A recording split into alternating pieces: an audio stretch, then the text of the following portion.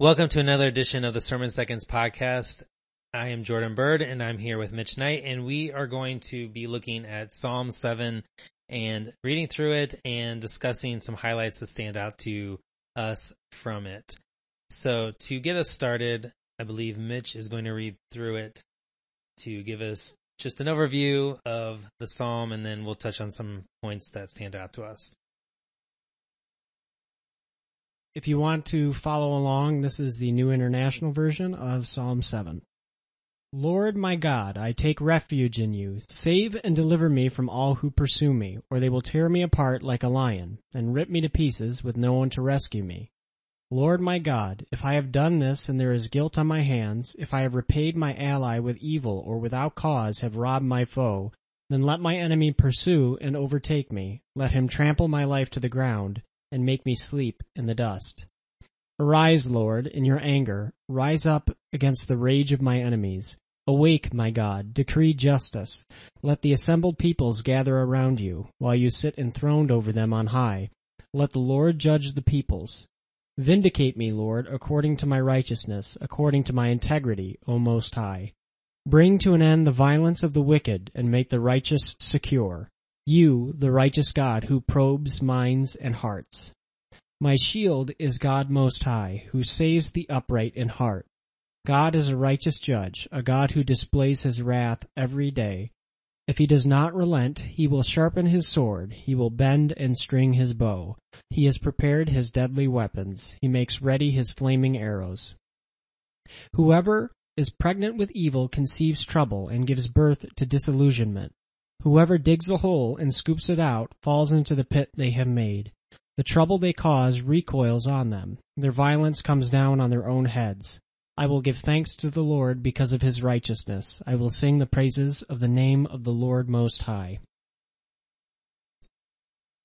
So, reading through this psalm, one of the first things that stands out to me are verses 4 and 5, where it says, If I have repaid my ally with evil, or without cause have robbed my foe, then let my enemy pursue and overtake me. Let him trample my life to the ground and make me sleep in the dust.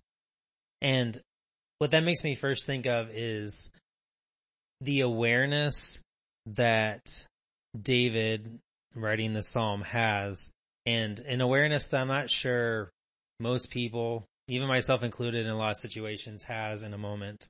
Whenever I have injustice sent my way or experience injustice, most of my thinking is, that person did wrong, I am innocent, and therefore they need to correct everything so that it benefits me. Whereas David is aware here that he is sinful just like any other person is sinful. Even though someone may have done something to him, there's an awareness there that before God, who can see everything, he is still sort of laying it out there, like, if I have done anything that I'm just ignorant that I've done, like maybe I have done something, like I'm a human being, I see what I see, I don't see everything like you see it, God. I'm not omnipotent, I'm not omniscient, I don't see everything, you see all things I don't. And there's an awareness there that he's at least giving the opportunity or possibility that maybe he, in some way he's not sure of, how he may have contributed to someone else bringing something toward him. Or maybe it's not even that he contributed to it, but he's just aware that, like, the other person may have done it in ignorance, and I haven't realized that it injured me in the process. And just like I'm ignorant of a lot of things I do and cause injury to other people, I wasn't intentionally trying to do. I think in our culture, we try to tie everything to an intention. I mean, every court situation's about that, right? Like, the intent of what was happening. And the reality is, I mean, I can look at my kids. They do a lot of things without necessarily thinking about it. Like, there's not a lot of pre-thought that goes into it, but in their reaction to something, in their ignorance, they end up bringing harm to their siblings or to someone in the family sometimes. So that's one thing that definitely stands out to me within the first few verses of this psalm. What about you, Mitch? What's one thing that stands out to you? I would say I agree with you. I think the big thing that stands out to me is David's humility, and like you said, his awareness of the fact that he's not completely innocent, that there's probably, some areas of his life where he has wronged other people, which I think also speaks to his confidence and his posture in the prayer of, like, my enemies are overtaking me right now. If I've done the same thing, judge me right along with them. But, I need deliverance from this, and I need you to show up. And I think that speaks a lot to, like you said, his awareness, but his humility as well. Another thing that stands out to me is here in the next verse, in verse 6, where it says, "Arise, Lord, in your anger. Rise up against the rage of my enemies. Awake, my God, decree justice." And here you just have an awareness by David of that he is not alone. It can maybe seem like it could have seemed like he was alone, or in our situation, whenever we endure wrongdoing from others or something that's painful or not pleasant, we can think that we're all alone in a certain situation. And the reality is, as David points out, that no, God is there present with us. And in that process, David is crying out to God, like, be here with me. And you're even more powerful than me. You have an ability to do something here that I cannot do as another human being. You are God. Do the God things here in this situation. And you know what justice is. You know what's just in this situation. You know how to right the wrongs. You know how to bring reconciliation. Please do that here. So that's another thing that stands out to me. Mitch, is there something else that either if you want to tag onto that, or if there's something else you want to jump on, go ahead.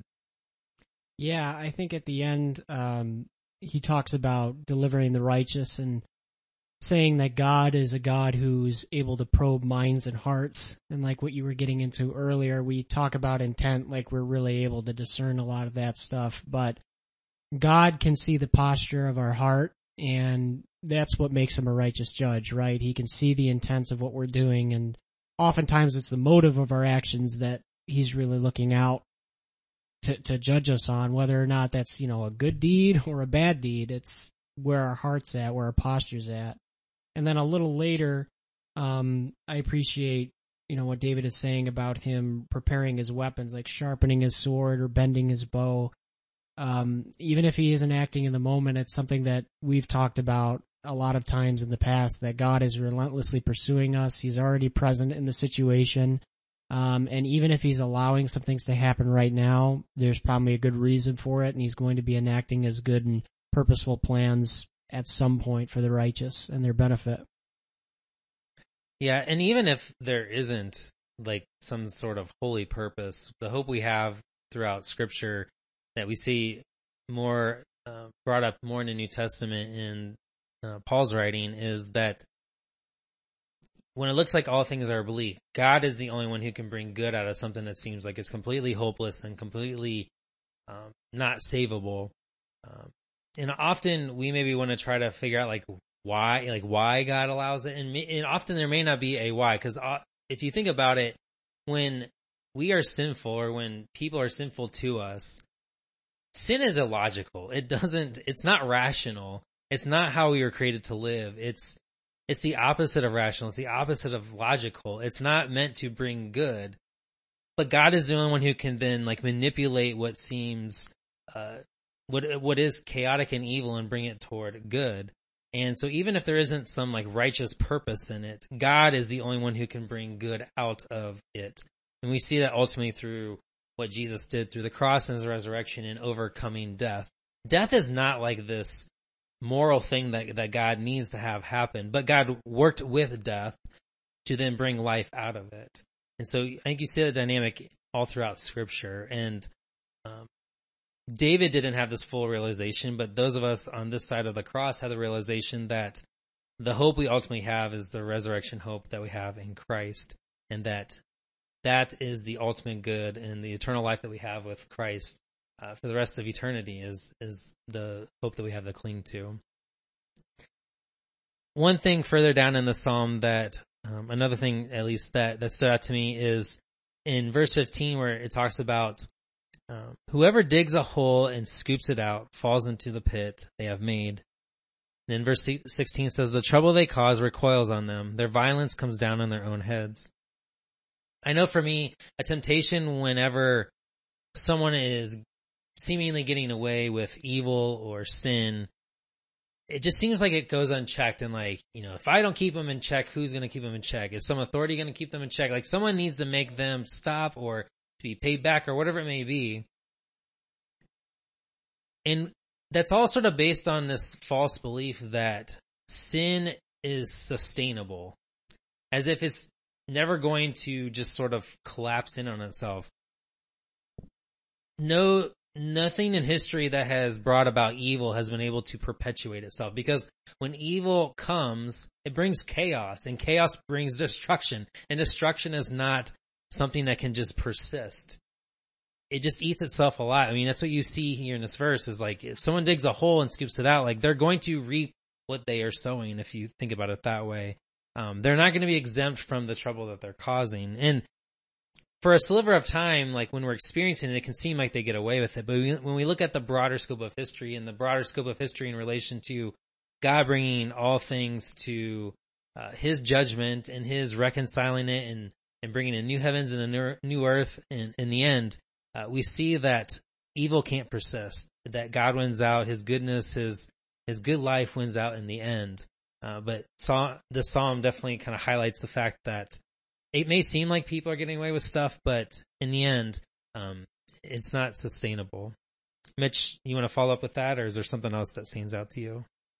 Yeah, I like what you said, and I think when you put it over the lens of looking at Scripture as a whole, it adds up too. With it's not just in Psalm 7 that we see this kind of idea and these kinds of principles being brought up. You hear Jesus talk about, don't overcome evil with evil, but overcome evil with good. Don't take it into your own hands to judge your brother.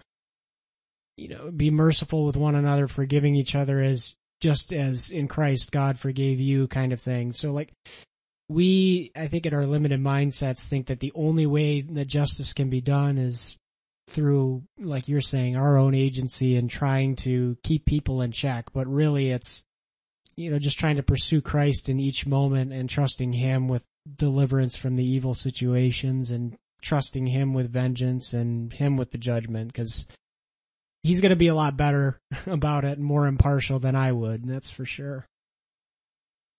Yeah. The last thing for me that stands out in this psalm, I mean, there's a lot more we could say about it, but these are just some highlights of things that stood out, is just the last verse, in verse 17, where it says, I will give thanks to the Lord because of his righteousness. I will sing the praises of the name of the Lord Most High. And here again is just awareness by David of where his life ultimately comes from and who he is indebted to have life. And you have this contentment and this awareness by David of where his life comes from, and you can see that he has received it from God. And in receiving that, and in his contentment and the blessings that he's received from God to have life, there's a gratitude that he expresses for that, because he's giving thanks. He's realizing that God is someone who can do more than what he can do, who can provide for him more than he can provide for himself, and can make things right that seem like they can never be made right. And again, just the awareness that David has to praise God for that, to be grateful, to offer gratitude, to realize that he is not self-sufficient in and of himself. Like, his life is always dependent on being in relationship with God. And if it were not for God being present in his life, he would just be dead in the water to start with. There's just no hope. But you see David's hope here in the gratitude that he shows. Anything else you want to finish up with, Mitch? All right. Well, hopefully you were able to track with us, and our thoughts kind of maybe percolated some thoughts in your mind, and thinking about the psalm and some situations in your life where the psalm speaks to certain situations in our life that we may be going through right now. Thank you for joining us for this edition of the Sermon Seconds podcast, and we'll catch you next time.